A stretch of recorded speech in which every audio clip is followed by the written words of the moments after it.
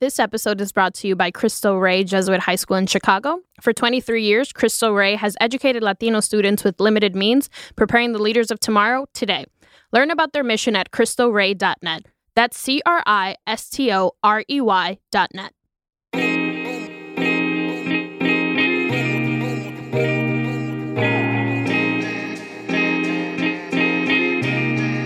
Hello, and welcome to Jesuitical, a podcast by the allegedly young, creakily hip, and sleepily lay editors of American media. That lay part means we aren't Jesuits, but we work with them. Join us each week for a smart Catholic take on faith, culture, and the news, often over drinks. I'm Ashley McKinless, and I'm joined by Olga Segura. Hey, guys. And Zach Davis. What time is it? I know. Morning recording is really throwing me off right now. This is rough. Also, I think people just choose adverbs to see if they can trip me up. Creakily, sleepily. I mean, they all end in Lee. Yeah. Surprise. You think I'd be used to that as an Ashley, but but no. As an Ashley. What are we drinking this early morning, Zach? It's actually perfect. We recently were sent some coffee by listener Bridget. We're drinking, what is it called? It's the special Cafe St. Joe blend, which is from Furnace Hills Coffee. It's a fair and direct trade coffee roaster in Maryland that employs adults with disabilities. And it's served at St. Joseph's House, which is where Bridget, the listener, serves on the board, which is a nonprofit that serves school-age children and teens with intellectual and developmental disabilities and their families in D.C. So yeah, I love it. Pretty coffee baller. With the cause. Yeah, shout out to Good Coffee Causes and to listeners that sent us coffee. So thank you, Bridget, and cheers. Cheers. Excellent. All right. Yeah. Who are we talking to this week, Olga? This week, we've got Kevin Clark, who is the chief correspondent here at America. And I think I've heard of him. Yeah, you might have seen him roaming down the hallways once or twice. He was just in Iraq for about 12 days. He was reporting from there. So we talked to him about his trip. And also, he's the author of Oscar Romero, Love Must Win Out. Yeah, he has some really great reporting about the Christian community in Iraq and the sort of devastation that they've been suffering for many years, longer than I was realizing. And he was there at this time in U.S. politics where we were having, it was just so, it seemed petty and polarized. And then he was telling these stories of Christian communities that have just been decimated by ISIS. And I really appreciated having some perspective on what actual persecution of religious minorities is. So it's a really good conversation, and we are glad he came on with us. But first, Signs of the Times, the part of our show where we sift through the Catholic news of the week so you don't have to. What's our first story, Zach? So this weekend, the Catholic Church has 7 new saints as of this weekend. Among them, Oscar Romero and Pope Paul VI. Did anyone wake up for the canonization? No, I did not. No, I did not either. But so it did happen overnight here at New York time, and it was a really, really big deal. So our Vatican correspondent, Jerry O'Connell, wrote about, sort of in his report of the canonization mass, about how Pope Francis is seeing his papacy connected to these 2 saints in particular, Oscar Romero and Paul VI. So first, a little bit about Paul VI. He became pope during the Second Vatican Council, and he was seen as the person who sort of put forward the vision of the Second Vatican Council. Right. He was totally responsible for implementing all these reforms that were happening at the time, which were large. And one of them in particular was his vision of a church that is both poor and a vision of a church that is synodal, meaning... Just a weird word for decentralizing power throughout the different country churches. Right. And so he was big in lifting up the church in Latin America where Oscar Romero served, but also big in sort of bringing together bishops from all around the world to collaborate. So we wouldn't have the Synod on the Youth probably right now if it weren't for Paul VI. And the other saint that was canonized on Sunday was... Oscar Romero. So he was the Archbishop of San Salvador during El Salvador's bloody civil war back in the 80s. Or just before the civil war broke out, right? Yeah. So it was, tensions were high. Human rights abuses were occurring all over the place. He was very critical of the government and the right-wing militias that were terrorizing the population. And he would use his weekly homilies to speak out against violence and to call for peace in the country. And that led to him being shot and killed while he said mass in 1980. And since then, he has really been seen as a saint in El Salvador. They call him San Romero, even before the official canonization. So the church, as it often is with saints, is following the people's lead in this. Right. So one cool thing that was happening, or at least, I don't know, it's a weird Catholic thing, but I thought it was really cool, is that Pope Francis was wearing the bloodstained cincture, which is sort of the cord that ties your liturgical vestments together as a priest. He was wearing the bloodstained cincture that Romero was wearing when he was shot in the middle of Mass at the canonization. Wow, which is very powerful. It's a real powerful symbol. But there was a question about whether this canonization should have taken place in El Salvador so that, the people who have been so instrumental in lifting up his cause, but might not be able to afford to fly to Rome could have been there for this moment. And I get where a lot of people were coming from. Like, Romero was someone who was about the people. He was about Salvadorans, and people said that maybe he should have been canonized there. But also, I think it makes sense to, now he's been lifted to the sainthood and he is now a part of the entire universal church. So I think, it makes sense to do it in Rome. Right. In the sense that, for better or worse, like to elevate someone to sainthood is a model for the whole church, not just the Salvadoran church. We do that in Rome. That's sort of our central location. And for especially better or worse. with Romero, because a lot of people thought he should have been canonized a long time ago, but he was seen as controversial because of his solidarity with the poor, which some equated with Marxism. So it would have been, I think, easier for people to write him off as a Latin American saint if it had happened in El Salvador instead of Rome. And now... although we should acknowledge that one of the trade-offs was that, there were 250,000 Salvadorans at his beatification, which happened in El Salvador, and only 8,000 Salvadorans could make it to Rome. So that is the trade-off. But a ton of them stayed up all night and were watching it at like sort of huge watch parties, which I kind of love the idea of a watch party even though I could not stay awake. There were many in El Salvador who did. All right, what's our next story, Olga? Last week, Pope Francis accepted the resignation of Cardinal Wuerl. Now, Wuerl submitted his resignation at the age of 75, which is required of all bishops to do. As the Archbishop of Washington, D.C. Correct. So he had submitted his resignation, but following a lot of the criticism that came out of the Pennsylvania grand jury report, he asked for Pope Francis to accept this resignation, which Pope Francis did on October 12th. Yes, and it wasn't just that, Cardinal Wuerl did ask for the Pope to accept his resignation finally, but also a lot of people called for it too. There was a lot of criticism from the pews and some of his priests as well.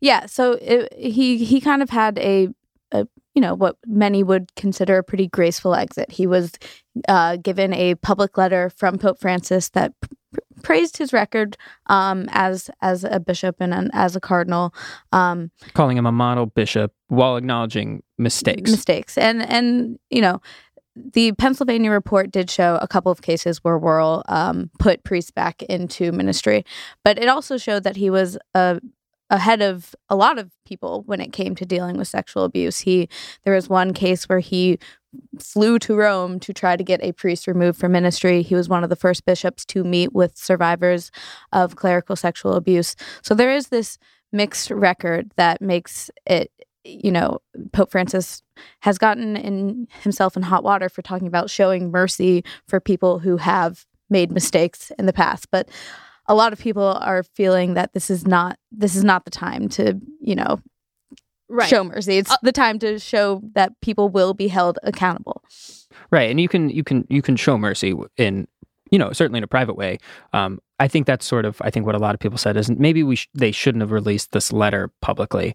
And the other thing that I think people pointed to was that he's still remaining on the Congregation for Bishops at the Vatican. So he advises the Pope about who should be lifted to the episcopacy in the United States. And so he's one of two American members that's advising the Pope on who's going to become a bishop.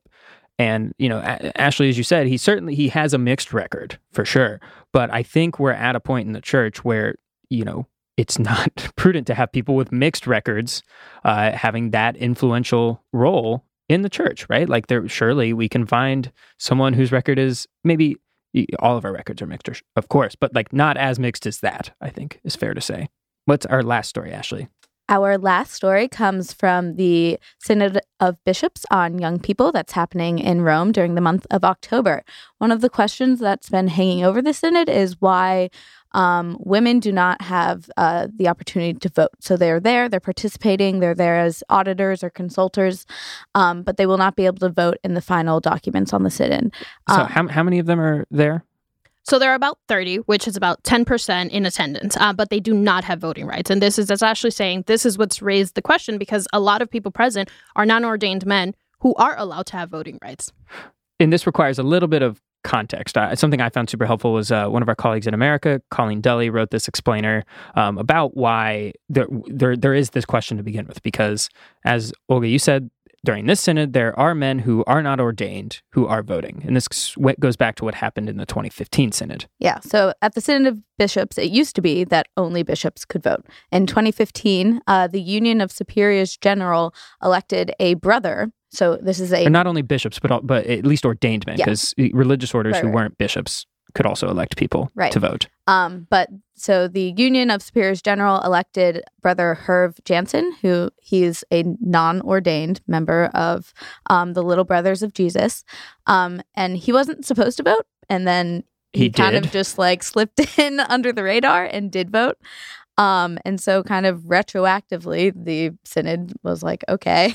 So now the rule isn't that you have to be ordained, but that you have to be a man. And so this year, that same Union of Superiors General sent more representatives of religious brothers because, these are people who do make up the religious congregations, right? Religious orders are not just priests, ordained people. So now the question is, why can't women religious who are in the exact same state as religious brothers in terms of being non-ordained lay people, what is keeping them from voting? Right. And so this question was posed recently to the leaders of the Jesuits, Dominicans, and Conventual Franciscans during a press conference this Monday. And they didn't really see any reason why women shouldn't have the vote, right? Canonical or otherwise. Right. And Father Bruno Cadore, who is the master of the Dominican order, said that, yes, while it is a synod of bishops, the rules also allow for representatives of different religious life to participate, which means women and men should be allowed to vote. Yeah. And he pointed out that 80% of consecrated people in the church are, in fact, women. And beyond that, they are 50% of the church in general. Right. With this, to me, like just hearing this news, it's as a Catholic woman, it is so infuriating because it makes no sense to me. It just seems like, yes, I understand that there are a lot of different rules when it comes to whether or not, everyone always goes to women's ordination, and I get that. But this, I'm like, just have women there. Like, it doesn't cost anything to give us a voice. Right. We talk a lot about what are the ways to give women roles of leadership within the church that are non-ordained. And here is what appears to be a very clear-cut case of a point of leadership where they could serve, and we're sort of just stumbling our way through it. Yeah, that was the thing that I really took away from this, is that, of course, I will welcome it if women are able to vote at the next synod, which seems, maybe likely because people are having trouble justifying why they can't vote at this one. But the fact that what it took to get to that point was not like the church being proactive about inviting women into these positions. It's that they kind of fumbled and were forced into it. Like, this one guy voted who wasn't ordained. Guess we have to let women. Right. Yeah. So it would be better if in the future if, the church decided, like, on the merits of the case that women deserve to be at the table.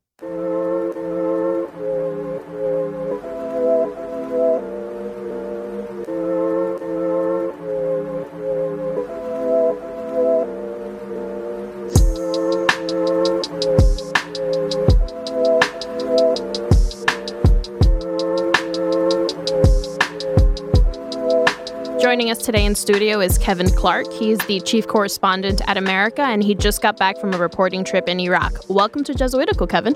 Thanks for having me. We're very excited. Finally.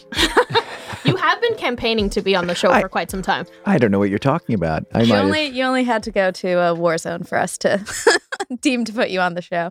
It was worth it to go to a war zone to be here on Jesuitical. Yeah, no. So in seriousness, you were just in Iraq. That it's not really making front news in the U.S. like it used to a couple years ago when ISIS had taken over large swaths of the country. So can you tell us why you decided to go now, and kind of what Mosul is like? It used to be a city. What did you a bustling city. What did you see? Well, frankly, we've been trying to get this trip organized for almost a year now. And what finally got me to go was I finally got a visa from the Iraqi government over the summer. It took a few months to get that organized. And apparently it sat on my passport sat on some bureaucrat's desk for a good week or so. So I basically had 21 days to go and arrange the trip. So it was kind of a wait, and then hurry up, let's go. Why we went to Iraq, almost going on 2 years ago, I was at a UN event, and there were representatives there from the Nineveh Reconstruction Committee, which is a group of the European and American funders who are trying to create opportunities to restore the Christian communities of the Nineveh Plain, many of which have been completely obliterated by ISIS, beginning with their offensive from Mosul in June of 2014. So now that they've been driven out more or less from those areas, the challenge is rebuilding, and I mean completely rebuilding, because a lot of the towns were just about obliterated, either by Daesh, or what they call ISIS there, or by the air campaigns from the Iraqi or U.S. military to drive them out, to drive ISIS out of those communities. Can you give, just so people know, what is the history of Christianity in Iraq? And at least in the last recent decade. Okay. How much time do you have? Some people might be surprised that there are Christians there at all. So what? Well, these Christian communities go back to the original Christian communities. They've been coexisting in the region with Islam for centuries, but they have their roots all the way back to the origins of the Christian churches. Most of the Christians that I spoke with in Erbil and in Mosul are Assyrian Christians. So it's a very old church. It's part of the Roman Catholic Church, but it's pretty much have their own liturgy and their own traditions. There's also the Chaldean Catholic Church, which is united with Rome. Then we have the Syriac Orthodox Church, which is part of the Orthodox Communion. There are, I believe, there are also some Protestant churches, but they're much smaller. And so these Christian communities have very deep roots. They have endured throughout history in a very troubled part of the world. They've endured the rise of Islam, the rise of the Ottoman Empire, the British, the French. It's always been a tumultuous place to be a Christian. It's not like they're not familiar with suffering. In the 30s, there were massacres of Christians, much the same as what they've been experiencing under ISIS. So periodically, this community has been under profound existential threat. And right now, it could be, in all of its almost 2,000 years of history in the region, this might be the most profound existential threat. They're down to about, well, depending on whom you speak with. So a lot of them left. Many. When did they leave? Well, beginning in the 90s, Christian exodus began during, if anyone can remember back that far, when Clinton was president, we had the sanctions period. The economy of Iraq was deeply affected. And there was sort of an ongoing air campaign in northern Iraq for years. So there was already an outflow. I think there might have been more than 2 million at the time, at the beginning of that period. And 2 million Christians? 2 million Christians in northern Iraq, in the Nineveh area. Nineveh Plains. So by 2003, when the U.S. invaded Iraq to drive out Saddam Hussein, whom many Christians still consider a protector, from their perspective, it was a disaster when we removed Saddam Hussein from power in Iraq. That's when the exodus became dramatic. They went from about 1.5 million to now, after years and years of war, culminating in the epic disaster of ISIS seizing whole sections of Iraq. And, basically, Christians were forced to either convert or die, in some instances, at the hands of ISIS. Or flee, if they could. Right? Many fled, yes, to Lebanon, Jordan, to Kurdistan, to run to Erbil. And the few Christians that are still there that you've spoken with, why did they choose to stay, and why did so many of them choose to leave? Well, obviously, a lot chose to leave because they could. They had connections overseas, they had resources, they had opportunities to leave. Most of the Christians I talk with, frankly, would say, if I could go to Europe, if I could go to the United States, if I could go to Australia, I would go in a heartbeat. Sad to say, we all, from the broader Christian community, I think we like the idea that this Christian presence remains in the Middle East, remains in Iraq, but none of us really have to shoulder the burden of that in a practical way, like these Christians are forced to deal with, losing their homes, rebuilding their homes. Is it going to happen again? What's the point of restoring our lives here if another ISIS could emerge in a few years or a few months? Is ISIS really defeated? Can we count on the Iraqi government to protect us? So, these are real hard existential challenges. What is life like now? Are there services? Is there rule of law? What's going on? Well, that's a very hard question to answer. It really depends on the week and the area. I'm not. First of all, let me just preface everything. I'm not an area scholar. I don't know the deep complexity of Kurdistan Iraqi politics, which is mind-boggling at times. But Christians that have fled from Nineveh in 2014 have, their initial conditions were horrible. Thousands were camped out in the archdiocese compound in Erbil. Over the course of many months, their conditions got improved. They were relocated to apartments, and they went from temporary shelters to more or less mid-range. Some of them found jobs in Erbil, and that's part of the reason a lot of them are not returning to Qaraqosh or Mosul. Because they've reestablished their lives in Erbil in Kurdistan. In Kurdistan? Okay. Yeah, Iraqi Kurdistan.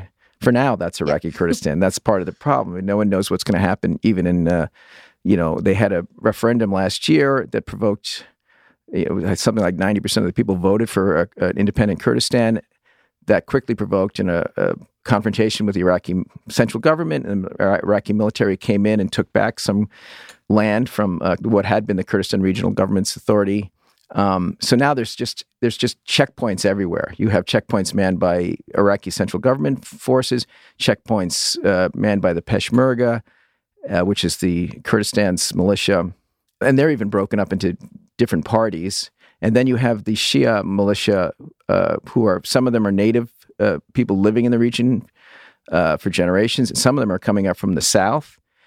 Everyone is deeply suspicious of the intentions and the long-term plan of the Shia militia, the Hashid that are moving in there now. Because they helped to kick out ISIS. They helped drive out ISIS, and then they basically stayed. Yeah. And the central government asked them to return. They have not.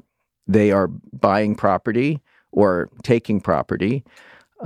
In one Christian community that I visited, they sort of swagger around basically above the law. There is no rule of law in the sense that the guys who have the most guns are the law. And right now, it's the Shia militia that has the most guns in a city that had been like 80 or 90% Christian, like Bartella, is now, because so many Christians have not come back, and so many Shia are moving in from the countryside and from the south. So the city is changing. It's becoming a Shiite city. And the Christians that are there are very uncomfortable. They're not sure where their place is going to be, who represents them, who's going to defend them, really, is the bottom line. Can they be in a position that's defensible? Is the Iraqi government going to defend them? They saw in the past, even the Peshmerga, at the last moment, fell away and abandoned these Christian cities after promising to protect them. They just fell away and abandoned them to ISIS. So is that going to happen again? Yeah, so that's part of the, it's a giant security problem. It's a giant political problem. And there's a giant livelihood problem as well. The economy is not doing very well. It's still very much an oil-based economy, and the machinery of the oil industry in northern Iraq has not been completely restored. So the Kurd government doesn't have a lot of money. The Iraq central government doesn't have a lot of money. And most of the money coming in is from NGOs that are helping to try and rebuild after the war. No one is confident that the Iraqi government is going to be able to oversee that project. And Kevin, one of the things that really has stood out for me reading your reporting was all of the different people that you met. And one specifically, that one person you met was this priest, and you put up a picture of him on social media with the caption, he was the last priest to flee and the first to go back to Mosul. Yeah. Can you tell us about Father Emmanuel Adel Klou? I hope I'm pronouncing that correctly. He wrote his name down, and I've never had the nerve to say it out loud, so thank you for that. I just called him Father Emmanuel. That part I could handle. He's a Syriac Catholic priest, and I mean, it's hard to say who was the last. He's pretty sure he was the last priest to leave Mosul. He was stopped by ISIS on the way out, and they were interrogating him, and he's not sure why, but they let him go, and he was able to get out. When was that? When did he get out? I think that would have been in June of 2014. Got it. So just right when ISIS had sort of occupied Mosul. Yeah, no, it was a matter of hours, really. People had just time to get some clothes together and leave. So it wasn't like there had been warning, I believe. People had some idea. They had previously vacated and then returned because Peshmerga were able to drive ISIS back from Mosul.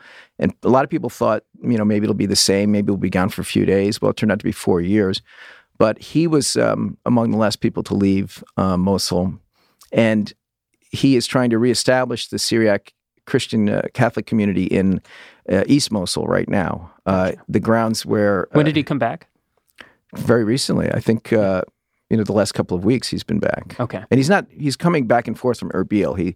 He's overseeing the reconstruction of the church. I think it's the Church of the Annunciation, which had been completely destroyed by ISIS. So they're building sort of a temporary church there for now. And that church, I think you mentioned, had been there since like the 7th century. Well, right, that was in like that, West right? Mosul. This is East Mosul. This is East Mosul. The Okay. West Mosul churches, I'm not sure how long the Annunciation Church, it was also a very large, old church. I'm not sure how old. The other churches, sections of them go back to the 4th, 5th, 6th century. The Armenian Christian Church, Syriac, Chaldean, and they were obliterated, either by airstrikes or by ISIS just detonating things as they pulled out. There is some plans to restore them. I don't know how. I mean, they were literally piles of rubble. So I'm not sure how you restore something like that. In the condition I saw those churches, I would think the easiest thing to do would be bulldoze over everything and start over. But then the question becomes, for whom are we building these churches? There's no Christians here, and are they likely to return? Father Emmanuel's attitude was, if I come back, he said, I'll be the cross for the Christian community here. And I'll shoulder that burden, and maybe that will attract families back. Sort of like if you build it, they will come kind of attitude. Yeah, I was skeptical. I'm very skeptical. I mean, most of the Christians I talked to in Erbil, who were from Mosul, they were adamant about never returning, that they could never trust the Muslim neighbors, that they felt betrayed them to ISIS, who robbed them, destroyed their homes.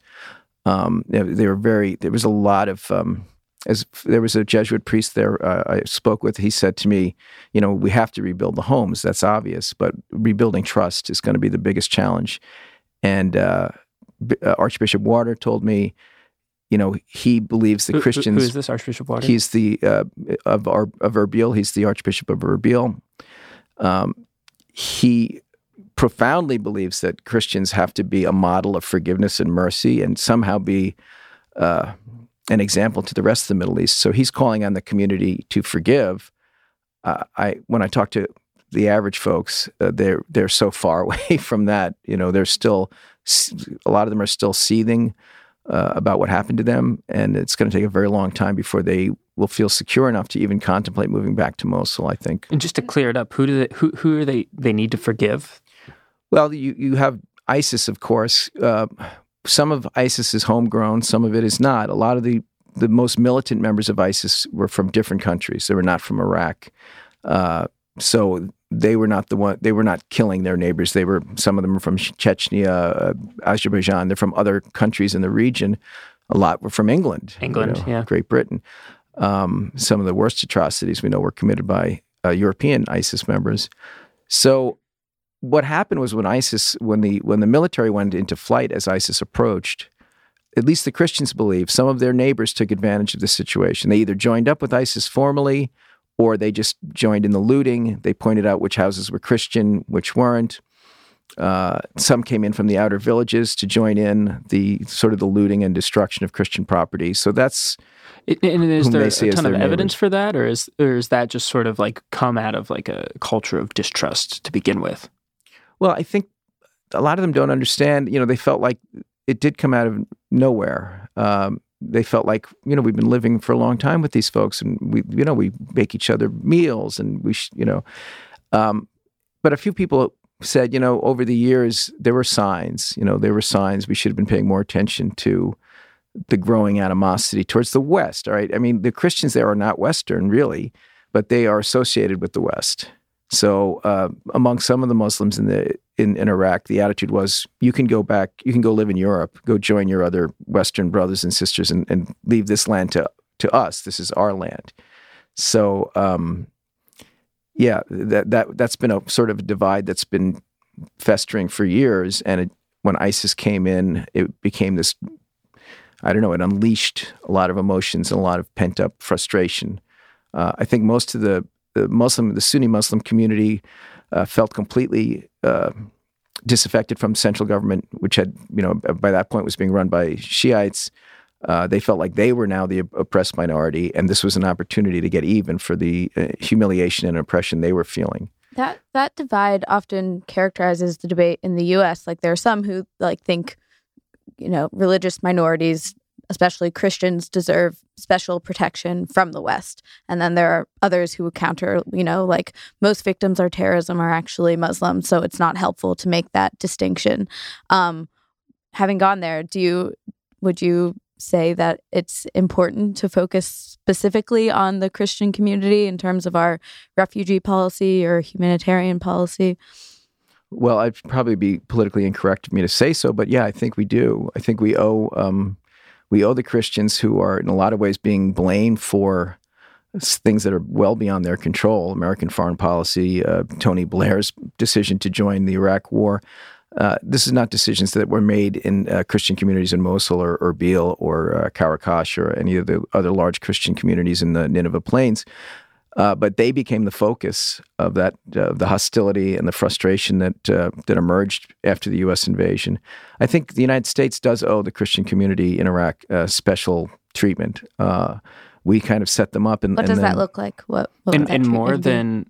I think we could have a more generous refugee policy, certainly, right off the bat. But do we owe Christians in the region or just people in the region? I would say Christians in the region. Okay. That's tough for me to... I think I get frustrated when I see people start to, to the extent that they do care, which I'm pretty cynical about, just because there's a shared religion between... whether it's a government leader or otherwise. Yeah. Well, it's not so much because I consider them co-religionists. I think they're a very acutely vulnerable minority, a hyper minority now. Bear in mind, they went from 1.5 million at the start of the Iraqi war to perhaps, now the most generous numbers I saw was 250,000. It might be as few as 100,000 Christians left in Iraq. So they are a tiny, tiny, extraordinarily vulnerable minority. I don't want to sound like a complete Christian apologist here. Yes, many Muslims suffered mightily under ISIS. The people that were trapped and lived under ISIS certainly endured tremendous harm and suffering. I just feel like this Christian community seems to have been forgotten by the West, and we've kind of hung them out there to dry. And as much as people love to say, "Oh, it's you need to stay. You guys are a great example. You're the bridge building community." They're taking all the risks, and they have children. Well, and I think part of it is in the West, as Christians, we think of ourselves as this. We don't treat religious minorities well here, so it's hard for us to even imagine what it is like for a Christian to be a religious minority in another part of the world.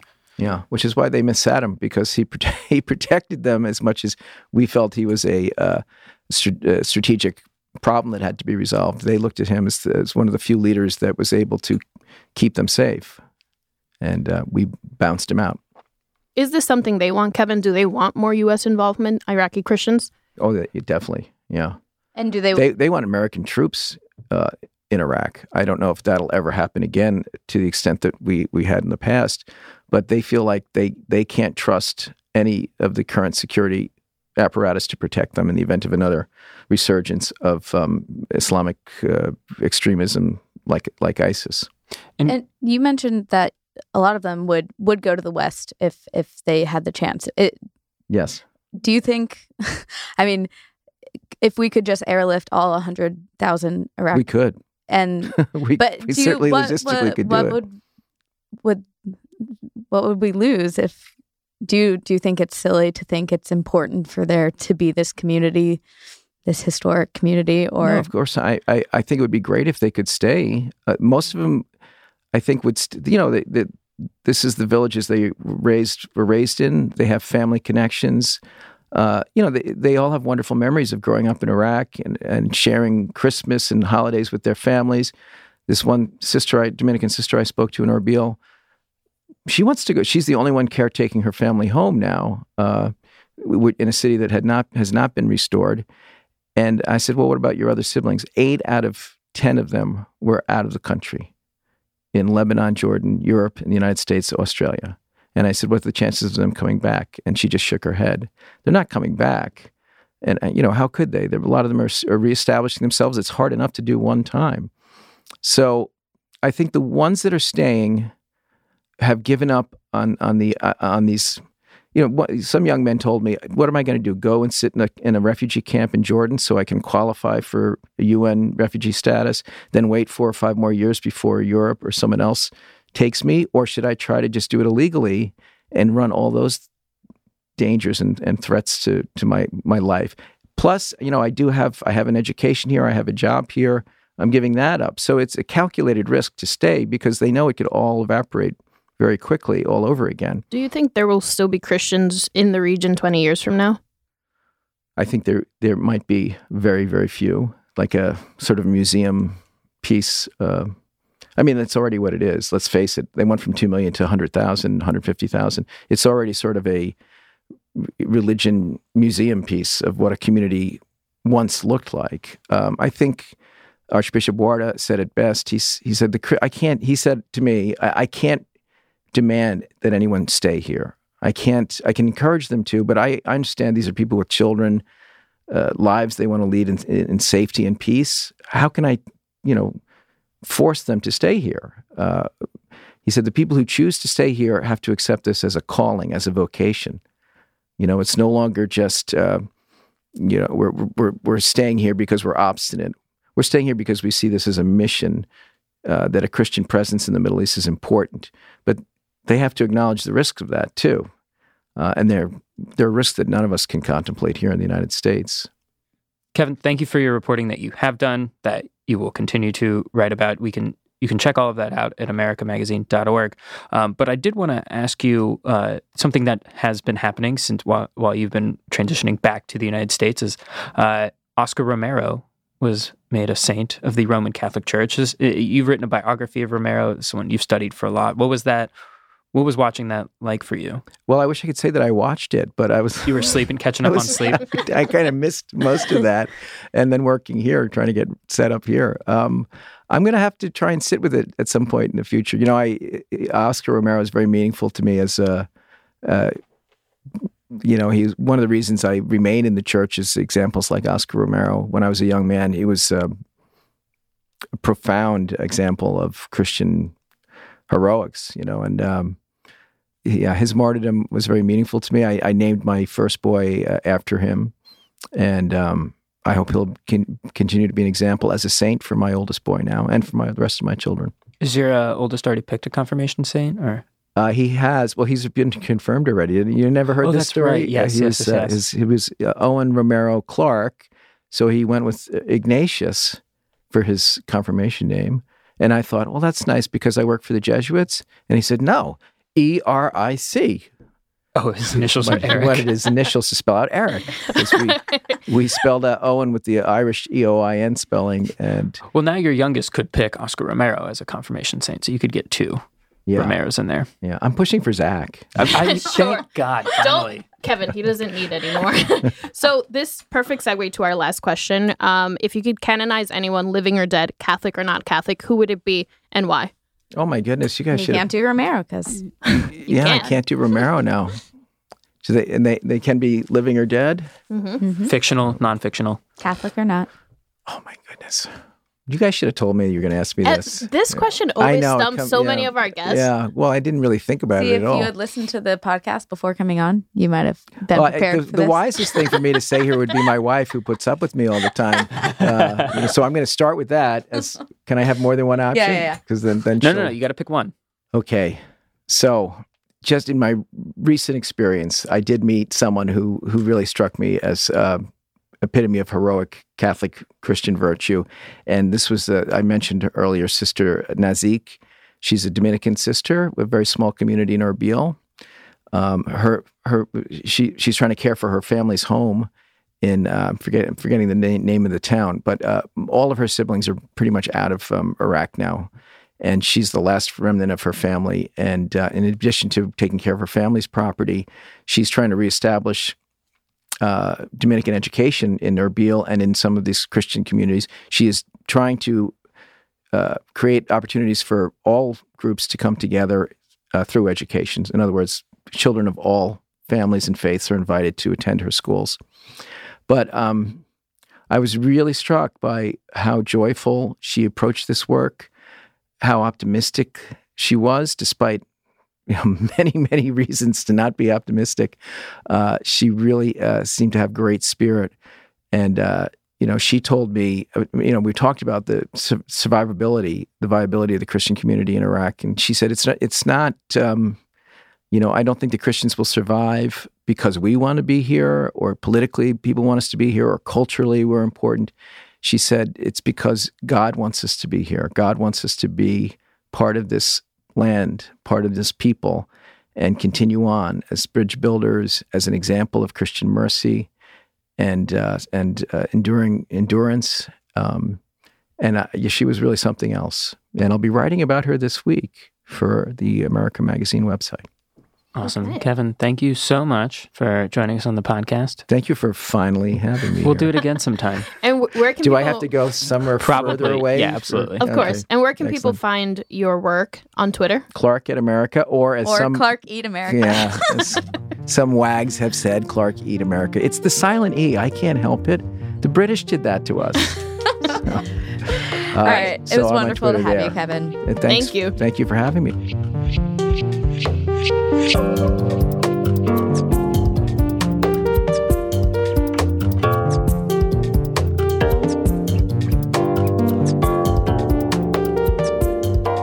All right. Now it's time for some housekeeping. What do we got, Olga? So this episode is brought to you by Cristo Rey Jesuit High School in Chicago. For 23 years, Cristo Rey has educated students from Latino families with limited means, preparing the leaders of tomorrow today. You can learn more about their mission at cristolrey.net. And we have some announcements to make about our new Patreon supporters. Joining us this week at the ambassador level is Plain Jane. And joining the VIPs is Mr. Wyatt Massey, who is the, you might, longtime fans of the show will remember his name because he was the founding engineer and is now a brilliant journalist at the... In Frederick, Maryland. Yes, in Frederick, Maryland. It's so nice. Thank you, Wyatt. Thank you, Wyatt. Thank you, Plain Jane. And Plain Jane. And finally, if you want to come see us on the road, we are going to be at the Church of the Redeemer in Morristown, New Jersey on next Tuesday, 7 p.m. We are joining the Nuns on the Bus for a live show about, I think, taxes? Yes, we're looking at the GOP tax bill that was passed recently this year. Better read up on that. Yes. So we will see you in Morristown. It is free. Ashley and I will be there. Oak will be in Spain. So we'll miss you. But you guys are going to kill it. I believe so. All right. Now it's time for Consolations and Desolations, the part of our show where we talk about where we found God this week and where it was harder to find God. Who wants to go first? Olga? You good? I have a consolation. You have a consolation? Desolation. Okay. And Ashley, you have. I have a consolation. Okay. I'll go first. Yeah, go ahead and start, Ashley. All right. I have to say this, it pains me to do this, but my consolation came from an engagement party that we had this weekend for who? For Zach. For Zach and Amanda. And, I'm like, I have a lot of friends getting married, a lot of siblings getting married, and you have this fear that, they're going to pair off and go to married coupledom and you're going to be single and whatever, they're going to forget about you. And I find in Zach and Amanda this just amazing example of people whose love for each other just overflows and brings people together around them in such a beautiful way. And so I saw God working through their relationship to bring people together. It was a really beautiful party, and I think it reflected really on like what you guys what you guys bring to your relationship and to all your friendships. So that was consoling. That's like everything we would want to hear. So thank you. You're welcome. What do you got, Olga? I've got a desolation this week. I've mentioned in the past that Enoch and I do the whole mixing Mass with Protestant services. But lately, we've been going to more services than we have been going to Mass. And I've really found God in that space. There's, being there with him, worshiping in that way has felt really great. But every time I leave, I feel so guilty because I think to myself, what does this mean that I am a Catholic woman who is in that space? I feel like I'm doing something wrong. So I've just been really torn about that. And that's what's really had me feeling desolate lately. Yeah, that's hard. It's a hard thing to balance. Yeah. What do you got, Zach? I've got, I also have a consolation this week, also from this engagement party, which was a surprise, by the way. And so there was this surprise engagement party that my friends and roommates and coworkers all came together and threw for us. And then our parents and our families put on an engagement party in Ohio last weekend too. And so I think sometimes when you're doing these consolations and desolations or any type of prayer, you're sort of like probing the inner depths of your being to figure out where were you? Where weren't you? And sometimes God just sort of, you have those reasons like paraded right in front of you, right? Like, and so whether that was, Amanda's first grade teacher or our parents or our soccer team or our coworkers, all these people were just like sort of paraded in front of us. And it's so, to have those people, the people who have loved you, who are loving you, and are making a commitment with their presence at these things, that they're going to continue to love you into the future. Being reminded of that is what I think at least part of heaven is like, right? Having all these people in your life who love you like that. And I was also like talking to Eric about the sort of surprise element of it all. And I looked up this quote from Pope Francis that says, God does not know how to announce something to us without surprising us. And so there's something deeply theological about being surprised by love too, right? Like God is so overwhelmingly loving and patient and merciful that our finite capacity can't help but experience things as surprises. Yeah. Which I thought was really, really consoling as well. That's what I meant to say the other week when I talked about my surprise party. You said it much more eloquently. We're figuring it out. We're all figuring it out together. All right. Get us out of here, Ashley. All right. Jesuitical is brought to you by American Media and produced by Eloise Blondio. Our editor is Noah Levinson. Adverbs provided by Gabrielle DeCourcy. Jesuit Formation provided by Eric Sundrup SJ. Engineering by Brandon Sanchez. You can follow us on Twitter at Jesuitical Show. Please subscribe to us on Apple Podcasts or wherever you get your favorite podcasts and leave us a review. Shout out this week to Natalie Civic.